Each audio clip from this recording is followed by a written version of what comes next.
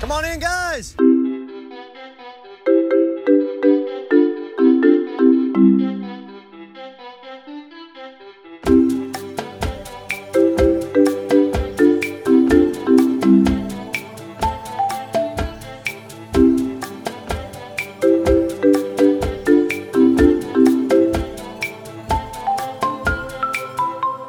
I'm sorry, I don't talk Llama. I'm supposed to talk Llama to you. You understand that better? Welcome back to Talking Llama. Matt Hambidge and Jared Sundin here with the last episode of our season countdown. Number 1 season. You probably could have predicted this from the beginning. Season 20, Heroes versus Villains. It's probably number 1 on most people's list, if not number 1, top 2, 3, 4, 5. And both of mine and Jared's number 1. Not much else to say to preface it. It's the second all returnee season after All Stars. So a good, 12 seasons in between. A couple seasons where they had some returning players, most famously in between here, Micronesia with half and half and the fans versus favorites. But first, all returnee player seasons. So there was tons of hype around this one. Jared, what are some general thoughts you've got on Heroes Villains? The first time I saw it, it was like the most fun I've ever had watching this show. Like just it's all your favorite people or least favorite people in one cast. And I know we've been critical of how some seasons, overemphasize the favorites, or like they kind of swing and miss on putting the tribes together. But Heroes versus Villains, I feel like this was about as good as they could do. Just with like character or categorizing the people and setting up the tribes where you knew the show would be a hit. Yes. Yep. I think they really nailed the casting. With maybe I wouldn't have put Sugar on this season. Thankfully she was voted out first in my for me. Yeah. She did provide some nice cringe humor with how much she basically wanted to hook up with Colby, who just wanted none of it, basically saying, let's go over there. He's like, no, I want to sleep. Yep. She also got her top ripped off in the first challenge by Sandra. Yeah, that first challenge was it was balls. It was like, what is happening? Yeah, we should have known just from the first challenge that it was just no one could even touch this season. It was so wild. Sugar gets her top ripped off. Rupert breaks his toe. Stephanie dislocates her shoulder and then just has them pop it back in. Never a fun sound. I mean, it was just on from minute 1. Yeah. As long as we're being critical, I mean, I actually think the weirdest casting choice is putting Candace on the Heroes tribe. I have no idea why that happened. My guess is, and this is complete conjecture, so I could be way off base. I'm guessing they might have had like a last minute fill in, and she could do it. So they just said put her on the Heroes tribe because that's where we need a spot. Because no one who was planned for Villains made better sense. Yeah, I guess. Or they just really wanted her, but they didn't have a spot for her on the Villains. But she's a weird person to really want back. I'm just guessing here. I'm just guessing. Okay. Well, she doesn't really fit on the hero side. She mutinied in Cook Islands, but I mean, I was fine with it. I'm kind of neutral on her. Listening to some interviews and stuff with her afterwards, I think she's a great person. She's got insight in the game. She's really smart. But as a Survivor character, she didn't really do a whole lot for me. But again, on any sort of all-star type or returning player season, they're going to miss a couple. And so if you're in a cast of 20, you're getting 16, 17, 18 nailed. I'll never complain about that. Yeah, I should just stop complaining right now. This is as close to perfect as they can get for a season. Do you think that there's anyone that's on the season, but you would have put on the other tribe? Let's see. I'm looking through the cast list right now. Because there's one for me. Let me see. Is yours Coach? It is Coach. Yeah, that was another odd one. I mean, if you ask him, he was probably going to be a hero. That's exactly why. Yep. Self-proclaimed hero. I love the idea of just playing into his ego more, rather than putting him on the villains tribe, like, and kind of having him be confused. But I also like that, they put him on the villains tribe, and it kind of, I guess it worked out as far as like seeing some development in him. But well, we got the Coach and Jerry potential love connection. We'll tease it. We'll get to it a little later. We do get them playing into Coach's ego in a different way off island, which is one of the most amazing things ever. But we'll hold that because that's led into by one of my only complaints on the season. Then it allowed for that amazing Ponderosa story. So something to look forward to a little bit down the line here. One other fun thing to note. One, there's the Rob and Russell rivalry, which is fantastic. And the Russell thing is actually really interesting. So, because this was season 20, he had just played on season 19 Samoa. And the way the filming schedule worked, I don't know if you've looked into the dates at all, Jared, on this, but Heroes Villains filmed starting in August through September 16th. And then Samoa premiered September 17th. So nobody on the show knew anything about Russell, just that he had just played and was on the Villains tribe. And I think it did a couple things. Obviously they didn't really know what to expect from him because he was, I believe, the only player that no one had any intel or game footage on, if you will. So they didn't know what kind of devious player he actually was. But on his side, he didn't know that his game was a losing game. That's true. All he knew is that it took him to the end, and people who he probably viewed as inferior players voted for somebody else to win. He probably thought, oh, this is the season of all-stars. I can do what I'm going to do. They're going to respect my game. I can win this thing. Yeah. It's, I know that he said, or I remember him saying, like, he played Survivor once. It wasn't like two separate experiences. He pretty much filmed both back to back, or at least not knowing how the first one would turn out. And he seemed to like think that was more impressive, at least how he pitched it to the jury. But yeah, I guess both ways, I could help him, could hurt him. You make a good point. I hadn't really considered that about him not knowing that his strategy was ultimately a losing strategy, and then playing it again. Yeah. I mean, I don't know that he would have made any adjustments, but to not even have the chance to review, Monday Morning Quarterback himself after the fact and just jump right out there. That's why it's always interesting to see players who play back to back, like Zeke and Michaela. And I know Malcolm was back to back, and just seeing how the other players react and how they treat that person. Because one thing they always talk about and people always, consider is all you need is any reason at all to vote somebody off, and not knowing anything about one person while you know something, at least something about every other member of your tribe, could make for an easy target early on if you can't, finagle your way into some sort of alliance off the bat. Yeah, I guess I don't know. It's hard to say. It kind of falls into the better the devil you know than devil you don't. Like if Russell's an unknown and every other player, I'm just saying theoretically, if you need a reason to vote somebody, every other player, if you know their gameplay and their style and their personality, you can plan around that.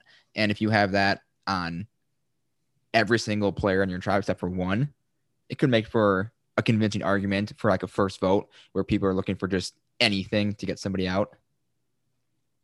Yeah, I don't know. That's harder for me to get behind, just because I think, like with Well, Russell, I mean, the thing is, the history doesn't support that.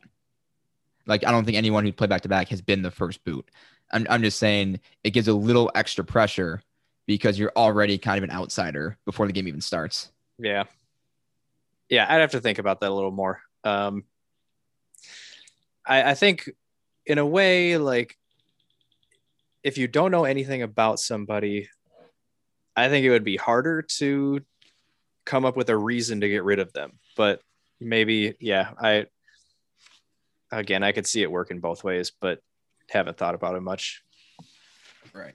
Pretty minor discussion point, I think, but it's something that's can make for an interesting discussion if you want to. But overall, I don't know that it affects things too much in the game.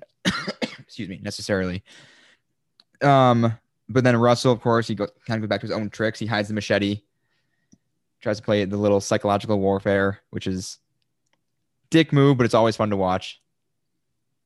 Yeah, a lot of his game seems to revolve around turning people against each other, kind of deflecting attention off of himself. But at the same time, it just seems like he loves the attention. So I don't really know what he goes for. He wants the right type of attention. I don't know if he gets the right type of attention, though. I would agree. He doesn't. Yeah.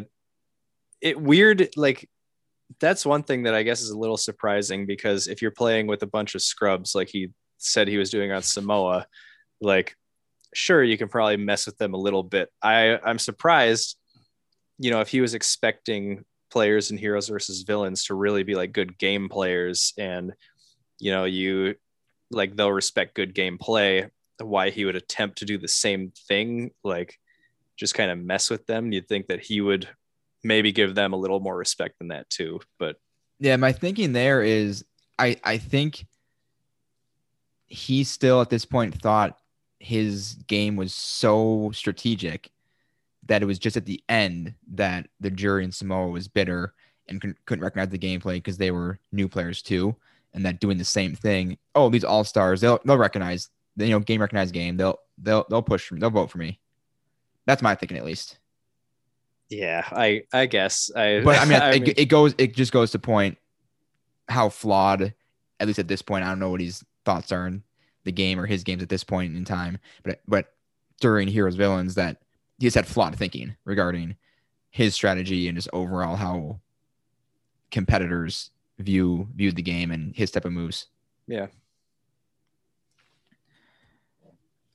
And if we're speaking of people who are maybe miscast, James had a few villain moments, not least of which on that fighting challenge on the platform in the mud with the big like foam pads.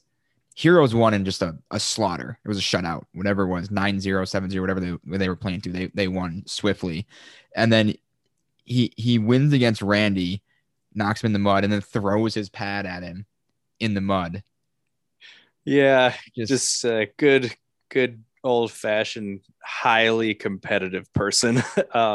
Which is funny because it's not like he was going up against anyone who could give him a real battle. Everyone going into that knew that unless James like slipped, he was going to beat Randy without a problem.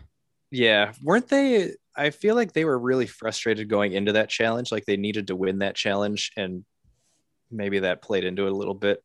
I could be remembering it wrong. I believe they were. Yeah. Yeah. Because Heroes lost the first two immunities. I don't remember how the rewards went.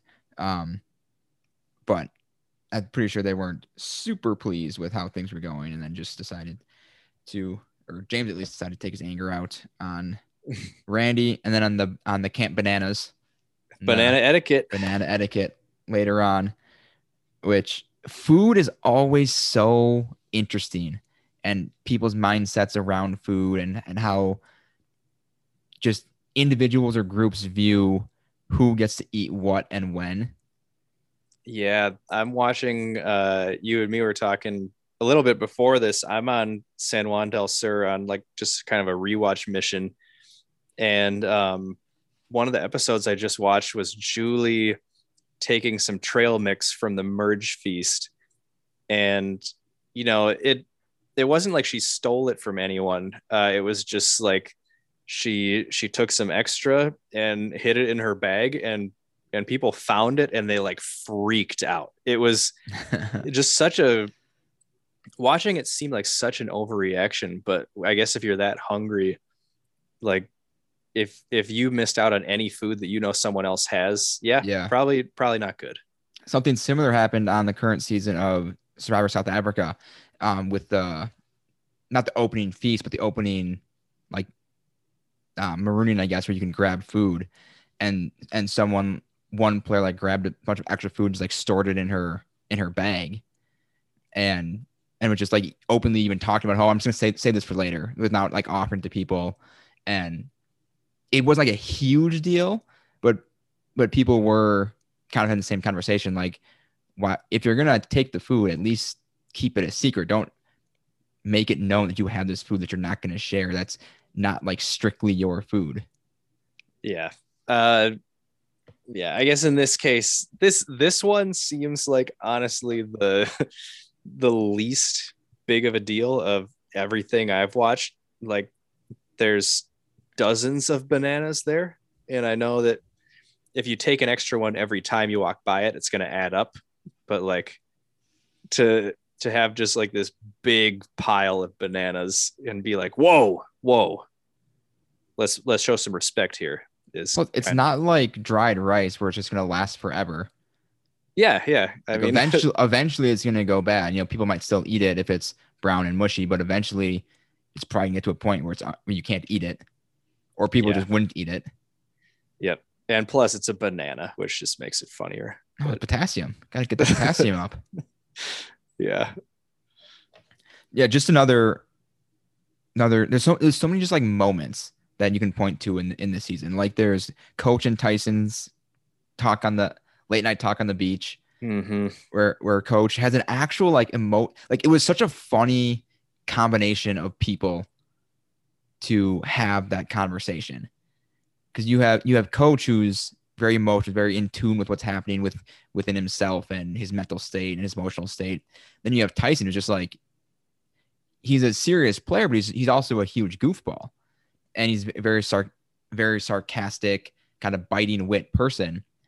And you have Coach asking him for advice on how to like do better in the game socially. And Tyson said, yeah, don't wear a feather at tribal council. People don't like that. Don't tell us poems. Yeah. Tyson being the voice of reason is pretty ironic, but I guess in that sense of situation. Yeah. On the villain's tribe, someone has to be. Yeah. I mean, it would have been like a better, I can't remember what episode that was, who was around, but you think like Jerry, or that might be it. If he had gone to like Boston Rob or Parvati, they might have, even if they didn't care, they might have taken pity on him and given him advice in a more straightforward, less hilarious way. Yeah, I could see Boston Rob maybe doing it. Parv would be tougher for me to believe. I think if he approached her, yeah, she'd be like, this man is just out of his mind. Let me just calm him down. I don't think she would reach out. I like the idea of Jerry doing it, just because like maybe Coach and Jerry have experienced some of the same Survivor stuff being misinterpreted and misunderstood. So that could have been a fun talk to see. But I just love that it was Tyson and Coach, because they go back to Tocantins, obviously. Yep. And that might be why he reached out to Tyson, because he felt they had a previous connection. But that was just incredible. And then another big storyline is James and his messed up knee. And that's a fun one. And them keeping him way too long in the game. He even has a quote. Let me find it here. There's nothing wrong with it. I just can't walk. Yeah. I think that defines something being wrong with it. He had just an abnormally long run for everything that he was doing and everything that was happening to him in the game. Like he had some moments with Tom and Stephanie that were pretty hostile. Like a bunch of fighting within the tribe, and he's not really making any effort to be the nice guy in the situation. Then he hurts himself, and there was a lot of reasons to get. And he's taking extra bananas, the worst of all. Exactly. But yeah, not many reasons to keep him. A lot of reasons to get rid of him, and he's still stuck around. Pretty far into the game. I love the race when he versus JT. It's yeah, like that could have gone so bad when you think about it. Yep. Like, we don't know, of course, how bad his knee was, but if it's at the point, I think the last thing you want to do is run unnecessarily, like a full sprint on it. I mean, he could have really messed it up. Yeah. Well, I mean, that's James. He knows his body. He can make those decisions for himself. He's a big guy, strong guy. But yeah, that was I knew that nothing really bad happened. Because obviously this happened a long time ago and I had never heard anything about it. But like, still, it's that stuff I don't even like watching, knowing that someone's fine. Yeah, because there are injuries that can look really bad, even if it turns out ultimately okay, that just no one needs to see. Yeah. Yeah, but they kept him over Tom. So like, there must have been a huge divide between those groups. Because Tom was still a very fit, strong competitor and capable challenge player. And to keep James over him, I think that Tom from the very beginning was just on the wrong side of the numbers. He made a weird move that I think probably cost him a few spots in the game where, you know, I forget who all he was aligned with. I think JT was in there. And they decided to get together and play an idol when it was like 5-on-3 or 6-on-3. And it's like, man, I don't know if you want to take a stand when you are clearly in the minority and you're going to take an idol and play it to advance yourself one more day. You're pretty much just solidifying your position as the other side of the tribe when there's more people that you're going against. So, well, there was an idol played for himself on when Suri got voted out. But it saved him in the game. So he needed to play it. Really? Okay. I don't know if there were enough votes against him, but there were 3 votes for him and 3 votes for Suri. Okay. Yeah. So he would have been voted out on the revote. So in that case, it did only get him 1 more vote because he was voted out the next episode. But he would have been gone 3 days earlier if he had not played it. Okay. Well, yeah. I mean, I guess that just goes to show, like, even if you have that power,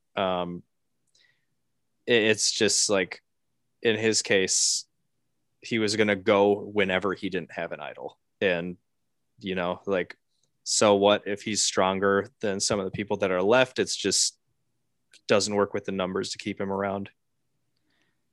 Yep. I always think it's interesting to see, because people get hurt on the show all the time. Not all the time, but often enough where there's discussion over, should we vote this person out even though they're in our alliance, but they're not physically capable, and keep someone who's technically against us but will help us in challenges and avoid tribal council. It's fun because it brings like an unexpected and hard to plan for situation, which is always cool to see how players adapt to the unexpected. Yeah. A lot of unexpected situations on this season for sure. But yeah, I guess it just didn't, I know there's a lot to talk about, but this one didn't really like break my heart to see him go, but right. I don't know. Right. Speaking of unexpected situations, going a little out of order, but the Tyson vote, when he basically votes himself out of the game.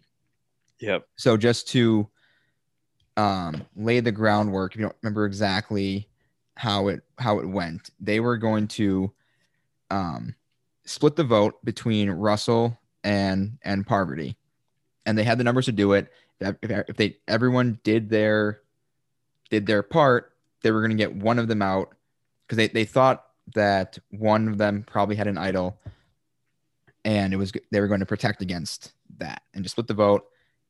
Whoever gets it played on, they'll vote the other person out.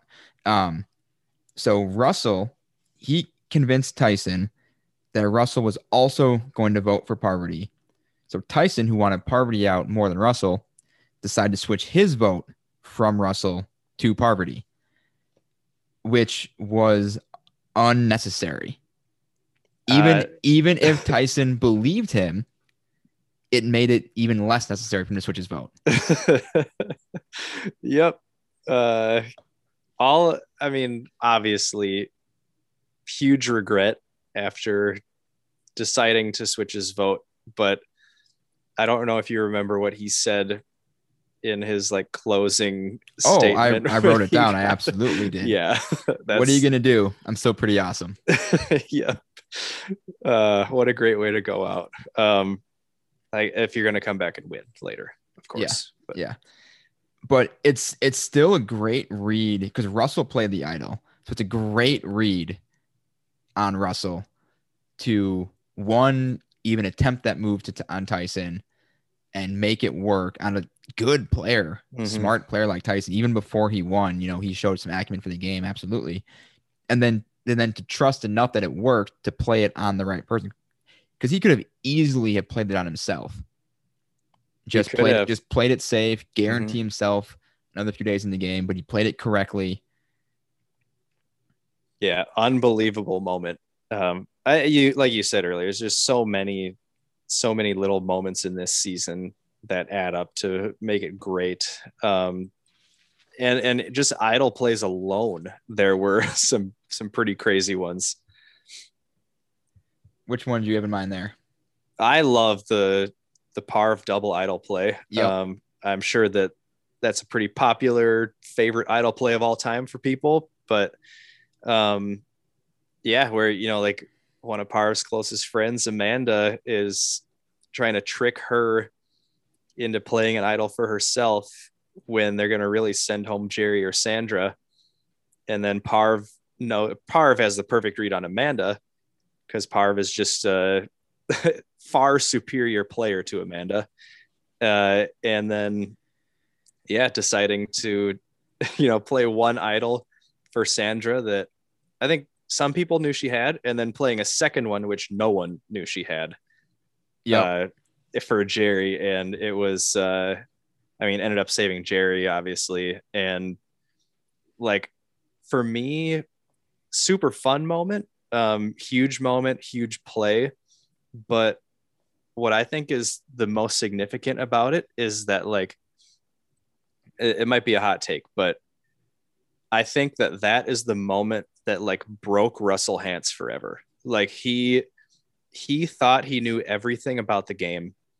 And when Parv pulled that second idol out, he was like, she didn't tell me. And I had no idea what was going to happen there. And it just like, you can see it just messes him up for the rest of the season. Interesting. I hadn't thought of it in that context, but I like that. Yeah. It was obviously watching the season for 3 times, like your third time, you're just going to pick up on different things. But definitely came away with that opinion the third time through. And that also was the culmination of JT's just season-long flame out. So if we take it back a little bit, on the villain tribe, it gets down to be pretty much Russell and the women. And so including Parvati, who in Micronesia had, of course, orchestrated the first and still so far only long-term successful all-women's alliance. So Rupert... There's one every season. Are you kidding me? There's threats of one every season. So Rupert and JT just assume with zero context, none whatsoever, just assume with 100% confidence that the women's alliance and Russell is in trouble. And what they do next, what JT does next, I think goes back to not knowing who Russell is. Because I would bet if they had seen him play in Samoa, even if they thought the women's alliance was a thing, I don't think JT would have passed his idol or done anything like that. No. But No. still, I mean, JT wanted to make a big move, and it was just a terrible move. Writes the letter to Russell that he gave to him with the idol, passed off at a challenge, and Russell and Parv just read that letter out loud, just laughing their butts off at JT. There was no laughter with him. It was all laughter at JT. Parv even throws a couple extra sentences in there. BFFs forever, XOXO. Yep. Something like that. And I think another great part is Rupert saying about Russell, this is your chance to prove you're not a villain.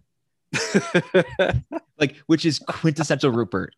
Just can't imagine that anyone would thrive and enjoy playing the villain role, that everyone would want to be a hero. Again, it does play partially into them not knowing Russell, that he was a villain through and through.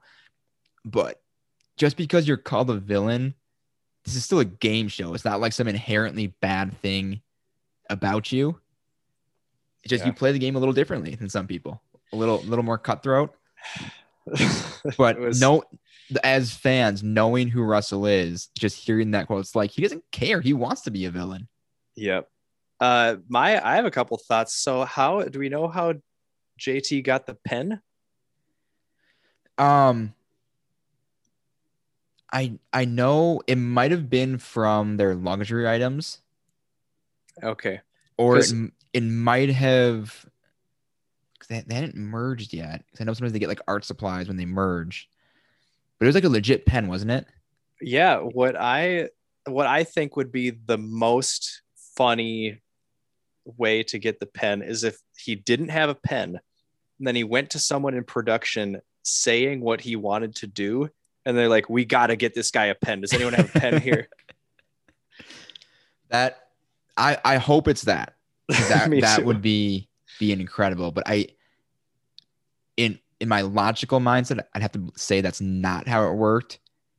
That's a little too much influence. They probably knew how it would play out. Yeah. But it's hilarious to think about it that way. They're like, oh yeah, this is going to be television gold. Get this dude a pen right away. Yeah. We can only hope. But I'm imagining it was part of someone's luxury item. Okay.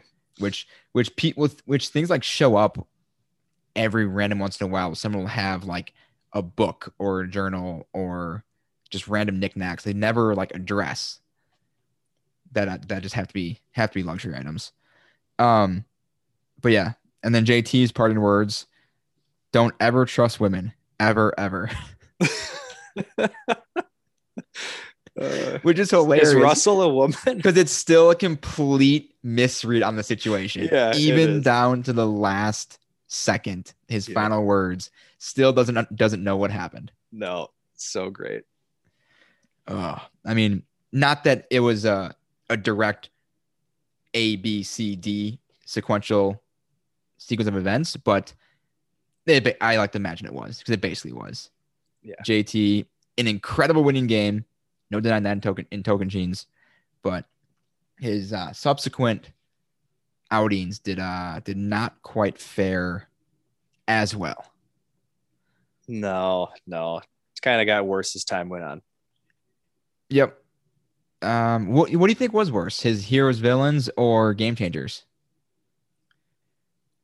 Oh man, I think Game Changers was worse because it was his third time in after getting tricked his second time, and it still went horribly. Like you gotta go in a little more aware after that, and it just didn't happen. Yeah, it's hard to really argue either one. I would say heroes versus villains, because he had zero context or evidence to back up what he was basing his decisions off of. He just made a read, went head first, full bore into it, and was wrong on everything he thought. Yeah, at least in Game Changers, he could make his case for why he thought certain things. It was still bad, still very bad, but there was, at least in my mind, there was some reasoning for it. Whereas in Heroes Villains, there was just misread everything that he could. Yeah. Probably says a lot about your game if we're like arguing which of your subsequent seasons were like your worst season and we can't really come to a conclusion. Yeah, it's not a great thing for people to discuss about you. But I still like JT. Great. I still think he's a great player. I don't think his bad seasons detract from his win whatsoever. Yeah, super strong win. Like one of the best of all time as one far of the as best for sure. Yeah. But not so much rounds 2 and 3. No. So one thing about this season, there was not any sort of tribe swap or mix up prior to the merge. Typically, I'm not a fan of that. And that's one of my very minor complaints. It ended up working out just fine because they merged at 5-5. But I like when they get the tribes mixed up, you get new relationships, you test old ones. But what do you think about that? Either just in general or for this season specifically, not doing any sort of swap or anything before the merge? I wonder if they had a backup plan if it got out of control. Like, let's say that the heroes just, win every challenge early on. Maybe, the villains get down to 3 people and they have to do something. But I like how it turned out. I mean, it really solidified the difference between heroes versus villains, keeping them separate the whole time. So, yeah, I mean, I got no complaints really from me on that. What about in general? If it's like an all new season where they don't have this defined heroes versus villains type trait. If it's all new, I love seeing a swap in the middle of it. But obviously, some people, it's going to probably cost them their game. From an entertainment standpoint, though, I think it's better than keeping them separate the whole time. Yeah, and I think like you touched on and alluded to, the all returning players helps not have a swap because you have kind of established characters, some sort of established relationships and alliances and friendships. But more often than not, I'd always take some sort of swap over nothing. But times like this, it works out. So not much to complain about there. The one thing I do have to complain about, and again, it comes with a caveat because it leads to the best part of the season in my mind, that Coach and Courtney are voted off before the merge, but still make the jury. That I hate. If you're not merged, you should not be on the jury. That's true. Yeah, you can't really see everything that's going on with the other tribe. Especially in a season like this where there's zero swaps. So they had nothing to go on the other tribe. But them being on the jury did lead to the formation of a Survivor band, Jared, which you and I are both very well aware of. We mentioned... I think you'd even say the Survivor band. Yes, there were some more afterwards, but the Dragons with a Z... For copyright reasons, was formed at Ponderosa. And so Dalton Ross, he wrote the oral history of the Suri, Eric giving up his immunity in Micronesia. And he did the same thing for the Dragons, an oral history of the greatest Survivor rock band ever. If you just Google Dalton Ross Dragons, it should be the first result. And Dragons, is with a Z, but if you search with an S, it will probably come up. And now we're not going to read the whole thing. We could, but it's like, I printed it out. It's like 30 pages. It's basically just interviews with the people involved. So it's a bunch of the production team at Ponderosa. Coach, Courtney, and JT are the main characters, if you will. So Coach is voted off first. He's the mayor of Ponderosa. And I guess at this one, I think there's more to do now. They've got basketball hoops and swimming pools and games and things. But at this one, it sounded like there was not a lot to do. They couldn't really go anywhere either. So Coach was bored beyond belief. So we started off by just binging through. The article says all of Lost, but I think it was all of Lost up to that point. So it was like 4 or 5 seasons, but still an impressive feat nonetheless. Unbelievable. I mean, you must have just gotten up 8, 9 o'clock watch Lost, go to bed at like 10, 11, and just do it again the next day. Not the worst way to spend your time. Not the worst, especially given the alternatives of basically nothing. Could have done worse. Yeah, nothing would be worse. Yes. And then they find out that they have Rock Band, the video game Rock Band. So they start playing a little bit. Coach, of course, is a composer. He's got some musical talent. JT or Courtney comes in. JT comes in. They start playing the Rock Band, and Coach gets the idea that they can form a real band.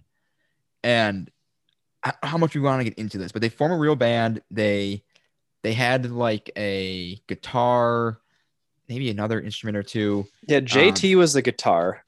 Yes. Coach was the drums. The drums, that's right. And Courtney was vocals, I think, or they were all kind of vocals. And they start taking it really seriously, of course, because it's Coach. Oh, and it started. So they do Ponderosa videos. So they were filming them playing Rock Band, but they realized right away they couldn't use that footage because the music was copyrighted. So they have to pay for the licensing, which they didn't want to do, especially for behind the scenes stuff. So that's when they got the idea of just making their own songs and make their own fake band, which turned out to be completely real. And so they used the microphone from Rock Band, started recording songs. They get through various songs and their obsession grows. Trying to flip through the article here to find the best part. So it starts off at some point. They at this point, they're basically done with the game of Survivor. There's like, where's all in this band? Who cares about Survivor? We don't care about what's going on in the game, which all good juries say. Yes, as all good jury members say, it's who cares about the game. Let's focus on our band that will for sure end as soon as this game is over. Let's see. I'm trying to find the spot where it really kicks into gear here. So they wanted to kind of make a statement. They were full on into the thing. They wanted to get some exposure. So at one of the tribal councils, they coordinated their outfits. They all wore black, and they all snuck sunglasses past the wardrobe team. Wore those at tribal council. Immediately, Probst told them take them off, the sunglasses at least. And that's just the beginning. So after that, this is the best part. This is at least for me. I don't know what you think, Jared. This is it's the best part ever. Yes. I'm trying to. Oh, here we go. Part 3, controversy. That's got to be it. So they want to make band T-shirts because why not? You know, they wanted to go to Tribal as the band. You know, not just in color coordinated outfits, as the actual legitimate band. Well, I want to backtrack just for a second, because you can, like, it's very obvious the first time that they wear all black when you go back and watch the season, what's happening. Like you can see. Yep. And if you're not like looking for it, you maybe wouldn't catch it because they don't show the jury all that often. So you may not catch that they all wore black that night, and you might just walk through. Later on, though, it becomes much more obvious. So they wanted to make band T-shirts. So production bought them T-shirts, bought them colored markers. So they just kind of handmade, cheap, at-home shirts. Best you could do, given what they had. And so they wanted to go to tribal council wearing shirts that say the word dragons across them. And they actually got approval to do this. They ran it up the flagpole, as they say, and got approval to wear the shirts. And as Coach said, this is what makes me mad of what happens next. So they get to tribal council, get to set, and they're told that they cannot wear them. It's not what production envisioned. You can't wear those. And then, as Caitlin Moore on the production team said, Coach kind of had a tantrum, which is perfect. They're all waiting to go, and they're asking to change their clothes. They're mostly Coach just outright refusing to do so, taking a stand. That comes up later on, which is incredible as well. And So what they did is that Candace, who was a part of this tangentially, kind of said they thought that maybe this would happen. So they purposefully didn't bring any other clothes to change into, except for Courtney. Courtney brought some. She goes, I'm not going to stand up for this. If they want me to change, I'll change. But everyone else did not bring other clothes to kind of force production's hand into letting them wear the clothes they were told they could wear. And Coach was like insulted. He said as he said, they brought us dirty laundry to wear. I was like, F this. they just like found random clothes. You know, if a production guy had on a shirt over a t-shirt, they gave him that. And so you can see this too at Tribal Council. Yeah, JT's was the best. It looks so off. It for sure does not fit him. And then so Coach, he gets the great idea to just not go, just refuse to go to Tribal Council. Just refuse. So he goes off into the jungle. And eventually production kind of walks in, tracks him down, talks him down a little bit. And they finally cave to Coach. So Coach walks in wearing the shirt. Because as Courtney says, you know, what are they gonna do? Not have him on the show, not have him on the jury? That's even more distracting. So I think they were just like, fine, let him do it. And Coach, I'm just gonna read this quote verbatim. See, there's the last man standing, honor and integrity. Most people think integrity is having a high moral code. That's not the definition. Integrity is believing in something that you're willing to sacrifice for. And you can see the integrity right there coming through as the last man standing, wearing a freaking dragon shirt to Tribal Council. Oh, he's a legend. I mean, that's Coach epitomized. It's incredible. And there's a brief shot of him walking in. He's got the green shirt. It says the Dragons on it. Sure does. You've got to watch for it because I don't think it's long, but you can absolutely 100% see it. And production then afterwards said that this forced them to pre-approve all jury clothes and that they have at least 4 outfits that are sent ahead to LA that they hold that production holds onto themselves in case anything like this were to happen again. This is unbelievable. This is like when they changed the overtime rules in the NFL because of the NFC Championship game. It's larger than life. It's absolutely bananas that this happened. Except it's kind of not because it's Coach. It's at the same time extremely believable.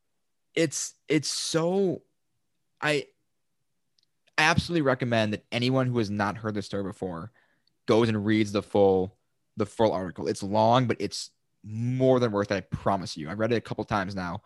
And I think there is a video or a playlist with some of the songs they actually made. They have an EP with I think 4 songs maybe. Well, they did music videos too. I think they did a music video. Okay, yeah. Because if I remember right, in the music video is Coach playing the Rock Band drums. I don't remember. I've only watched it once, I think, and I haven't rewatched it, but I should do that.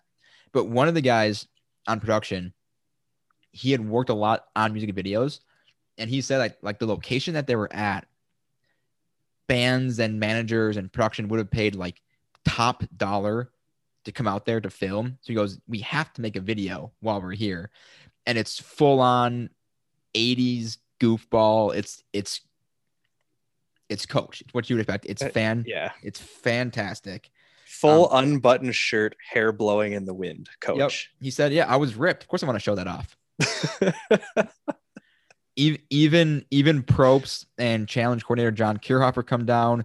Probst plays the didgeridoo with them. I mean, it's wild. And this could only have lasted a week, 10 days maybe. Yeah. Oh, and one of the funny parts is that like the first few people after Coach JT and Courtney that get voted off are like kind of in. Eventually, yeah. So Candace and Amanda, whatever order that's in, they come next, and they took a little convincing, but they were in, and that's maybe the funniest part, or one of the funnier parts, that you just had your dream crushed. For most people, for everyone, Courtney, a second time. Yeah, I remember a Courtney quote about this. What was that? Well, she says like, yeah, people would walk in to Ponderosa and we'd be like super into our band, and they would tell us, they'd be all sad and saying like, reflecting on losing the game, and she goes, "That's cool. Want to join our band?" Courtney's quotes are great in this article. She's hilarious. So absolutely, again, just search Dalton Ross Dragons. It'll pop up. It's long. Read it, split it up if you have to, but it's so good. Coach even at the end talks about wanting to like book a few like gigs just to see what would happen. I mean, I'd go. I would for sure. And then it talks a little bit about the few musical iterations that form afterwards. There's one from Redemption Island with Andrea, Matt Elrod, and David Murphy. There's one that sounds really dumb from Worlds Apart called America, because of course. But the coup de grace after this, have you seen Chris Noble's video? No. So the Noble one is his stage name. I hear he's got bars though. It was better than it had any right to be. Oh, okay. I was joking. I'm not saying it was good. As Okay. Danielle said about the Dragons, it was Ponderosa good, which I still think is a decently high compliment. But Chris Noble, of course, he rapped on the show to varying degrees of success, depending how you look at it. And he got to Ponderosa and he made like a full-on legit music video. And CBS had it up. I think they took it down, but I took this janky recording. I recorded like the video on I recorded with my phone, my computer screen. I can send it to you, Jared, if I still have it. I hope I do. It's in like 4 parts because it was too big to save. I have to see it now, it's- especially if no one else can. Try to find it. The Noble one, I think it's called Ponderosa. Look it up. He plays into his kind of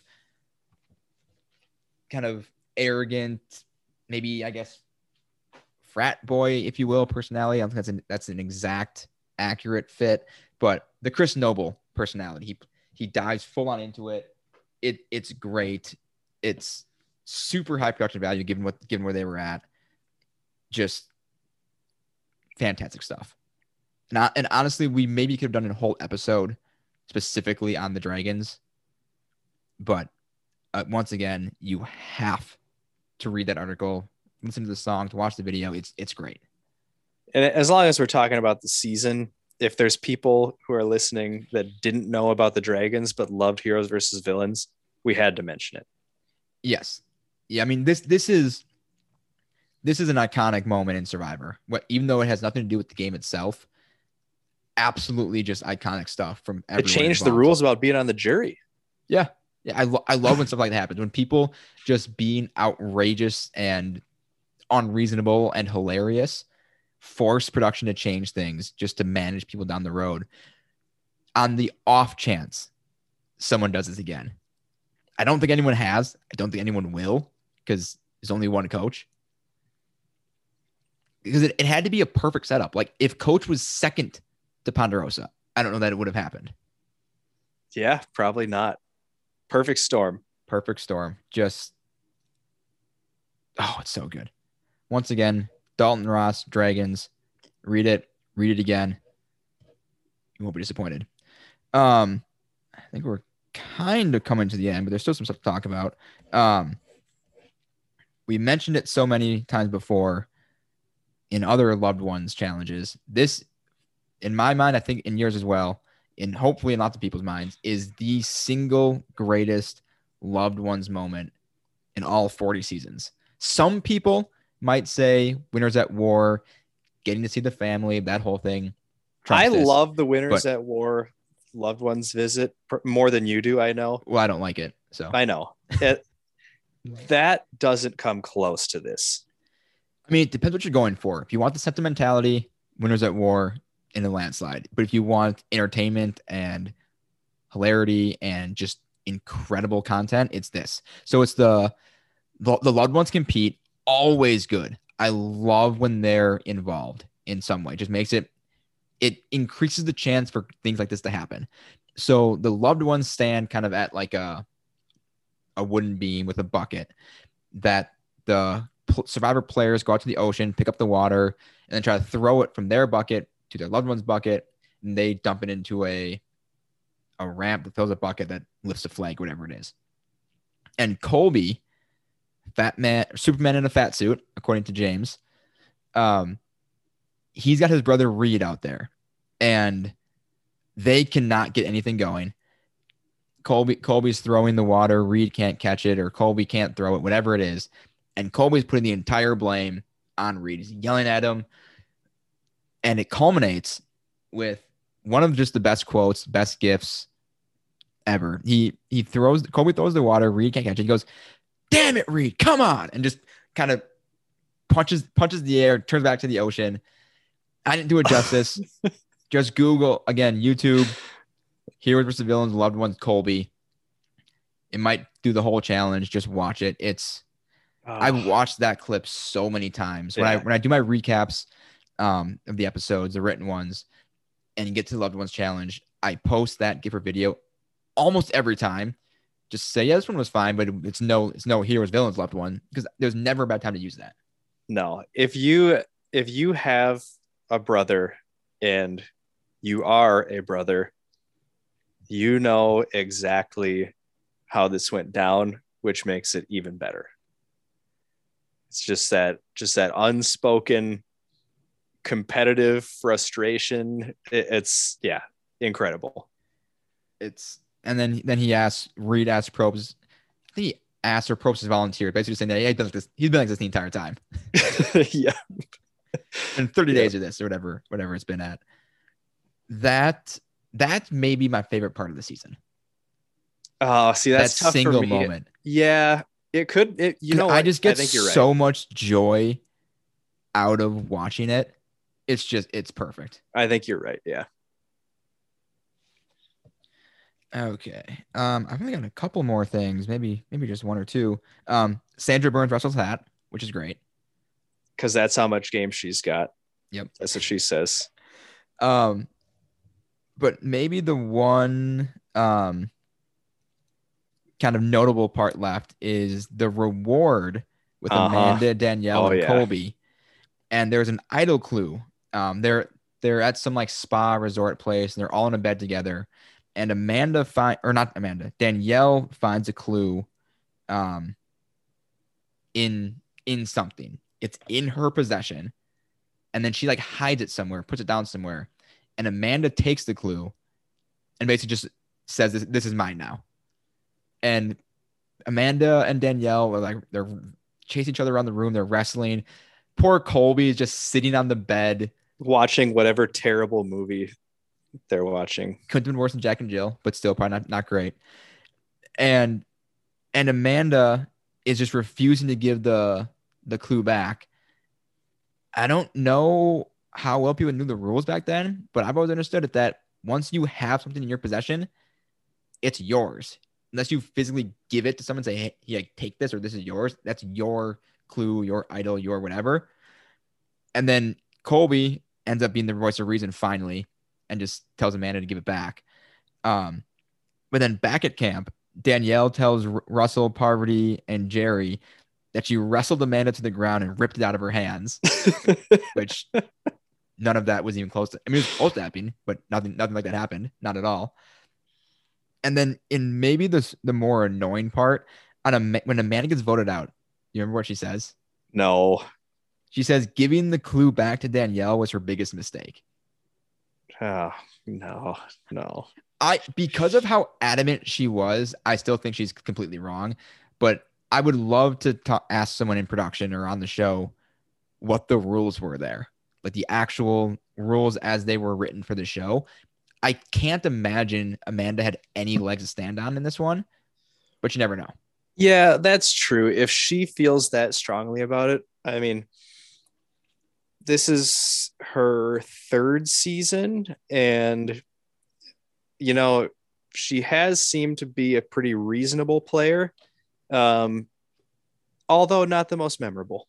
So I'll say, like, although I personally don't have any feelings towards Amanda, I think that like throughout her time on Survivor, if nothing else, she has proven to be a realistic player that like you should take seriously if she comes with something like this. Yeah, I still think that Danielle was 100% in the right, Agreed. but it would be cool to get some sort of definitive statement on it, but that don't happen. But yeah, another just great moment. I think my last thing before getting to just a couple quotes, just Parvati at Final Tribal referring to Russell as her pet. Yep. So good. Gold. So good. Absolute gold. Well, leading up to Final Tribal, that immunity challenge came down to what, like a second? They all three of them ended up at the exact same place. It was like a blindfold challenge. Yes, and it was super yeah. close. Yeah. Yeah. Always fun when the final challenge like that comes down like literally to the wire. Just the last couple of quotes, and we'll see if you got anything else to add on. When James gets voted out, do you remember what he says? No. I'm gonna be good and drunk in the next 5 minutes. Oh gosh, classic. Yep. And then Sandra, when she's voting out Rupert, I love this one. This is so good. I'll write your name down again, and if I'm up there at the final three, you'll still give me the $1 million vote. And he does. He does. Yeah. Gosh, she's so good. She knows the game so well. She's incredible. All right. Well, heroes versus villains. Anything else to add?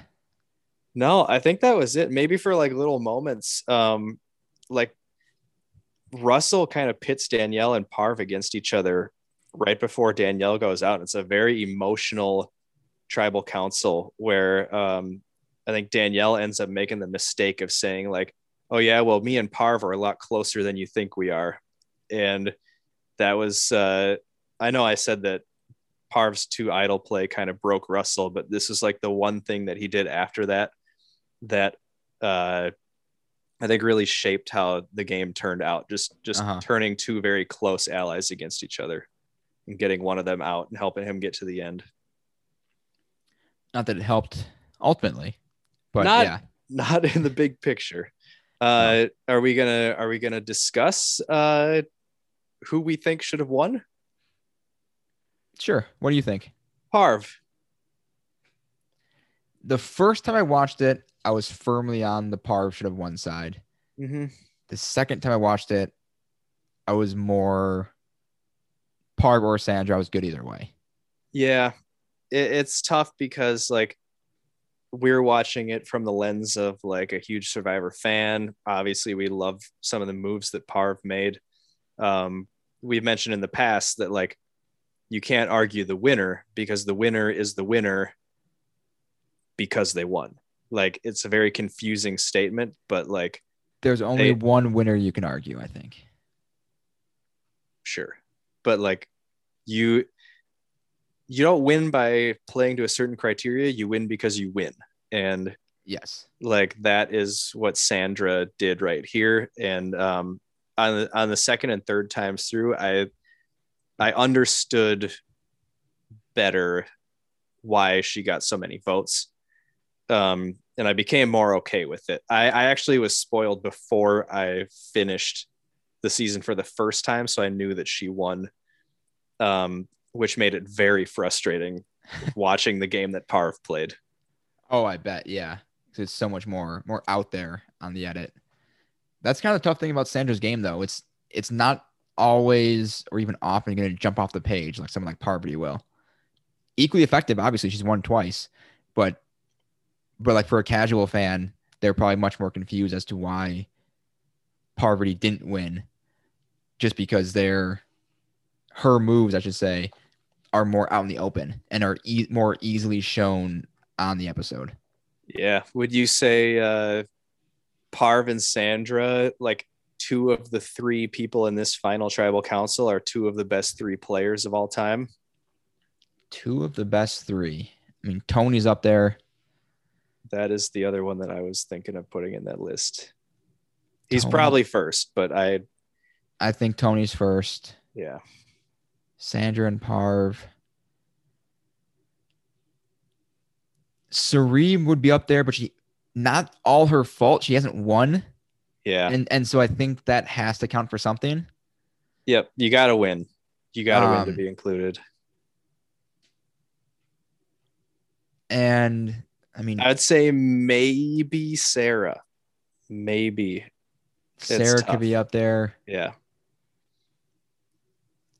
Yeah. I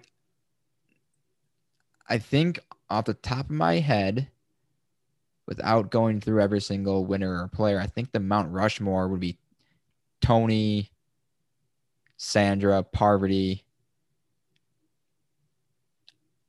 and then Sari or Sarah. I want to say Sari, but she's really good. Yeah. But Sarah's got the win. Yep. But I think Sari would slide into that fourth spot. Yeah, I think she's social game, just street smarts. Well, I don't know. Sarah's really good there too. It's tough. Yeah. I love Sari, so I'm never going to argue against Sari. But yeah. Funny that neither of us even mentioned Boston Rob. Yeah, we've talked about that a little bit. Yeah, we've touched on it. Yeah. Yeah. So, yeah, just from a complete game standpoint, I think, I would put Parv and Sandra in the top three, both for sure. Yeah, I think so. Well, Jared, that is our 40 season countdown. We did it. Is it too soon to do it all over again? Yes. Okay. Maybe not for you, since you're rewatching basically everything. Yeah. Well, I mean, it's a lot of work. I am sure you got your hands full every week, just trying to think about all those different points to touch on. But obviously a blast just going back and talking about everything that's happened over the last 20 years. Hopefully more to come too. Yeah. Any final thoughts? Any season you think we messed up on in terms of the ranking? Bigger thoughts on the game as a whole? Or yeah. So upon my rewatches, there's a few that I think I missed. Kind of, like either overrated or underrated. So I'll just look through these quick. I think I underrated Philippines the first time that I watched it. That was really, really enjoyable. A lot of good players. Few good moments, strong season. I had that rated too low the first time through. One World I had too high. I still don't think it's like bottom tier, but decent cast, but not a ton happened upon further examination. South Pacific I probably had a little lower than what it should end up being. Blood versus Water, maybe a little higher upon the rewatch. I think I missed low the first time. And then, I'm on San Juan del Sur, Blood versus Water 2 right now. Pre-merge hasn't been great. So I think I may have had that too high. Oh, that one is a story of kind of on the I'm like, is it Caramoan where it's similar to Caramoan where the pre-merge isn't great, but the post-merge is super strong. Now Caramoan is stronger in the post-merge, I think, than Blood versus Water. But when you see Natalie kind of take control of the game and make her move to the end, that's when that's the best part of the season, aside from like a few moments here and there. It's the best stretches. Yeah, that might be a name that we missed for best players. I don't know. Maybe. She did get voted out first her second time, but yes. Don't need to rehash that. I think my biggest thing is I felt pretty good about where everything ended up. I don't know what it would go ahead of, but go Ghost Island, I just super enjoyed watching. Yeah. It's got its problems as a season with some of the functionality of the Ghost Island twist and some of the other players, but I just had a great time watching it. I might bump that up a couple spots. David versus Goliath, I think I had too low at 5. Yeah. I might have it too low at 3. Like that when we touched on that, we're looking 10, 20, 30 years down the line, that could be the one that people point to as this is the best season. I know for some people, they view Survivor pulling off a season with all new players as more impressive because they're all unknown commodities. So that like the fresh blood, if you will. But other people like the hypeness and the excitement over returning cast, like Hero versus Villains. And then Micronesia had the combination of the both. Cambodia has the heightened excitement of the fan vote and the second chance aspect of everything. But yeah, at the top, there's really strong seasons that could kind of make their case for number 1. Yeah, I don't know. This is going to be maybe a hot take here, but I would probably put David versus Goliath above Micronesia right now. That is the season I have the most fun watching. It literally is just a blast from start to finish. Like maybe no season aside from Hero versus Villains is. Yeah. It's incredible. But yeah, there's a lot of different opinions, a lot of valid, as long as you can back up your opinion or thoughts, do your thing. But yeah, we're good on a good chunk of them. Super fun time going through the 40 seasons. Got a few things to finish up before we get to the new season in a little over a month. So next week will be our second chance casting. And this will be a true second chance, no winners. So even someone like Vesepia or Earl, they've only played once, but they won. So they're not getting on again. We're going to use 20-person cast. We're going to Brant steal through Heroes versus Villains. That was the number 1 season. Made sense to do it that way.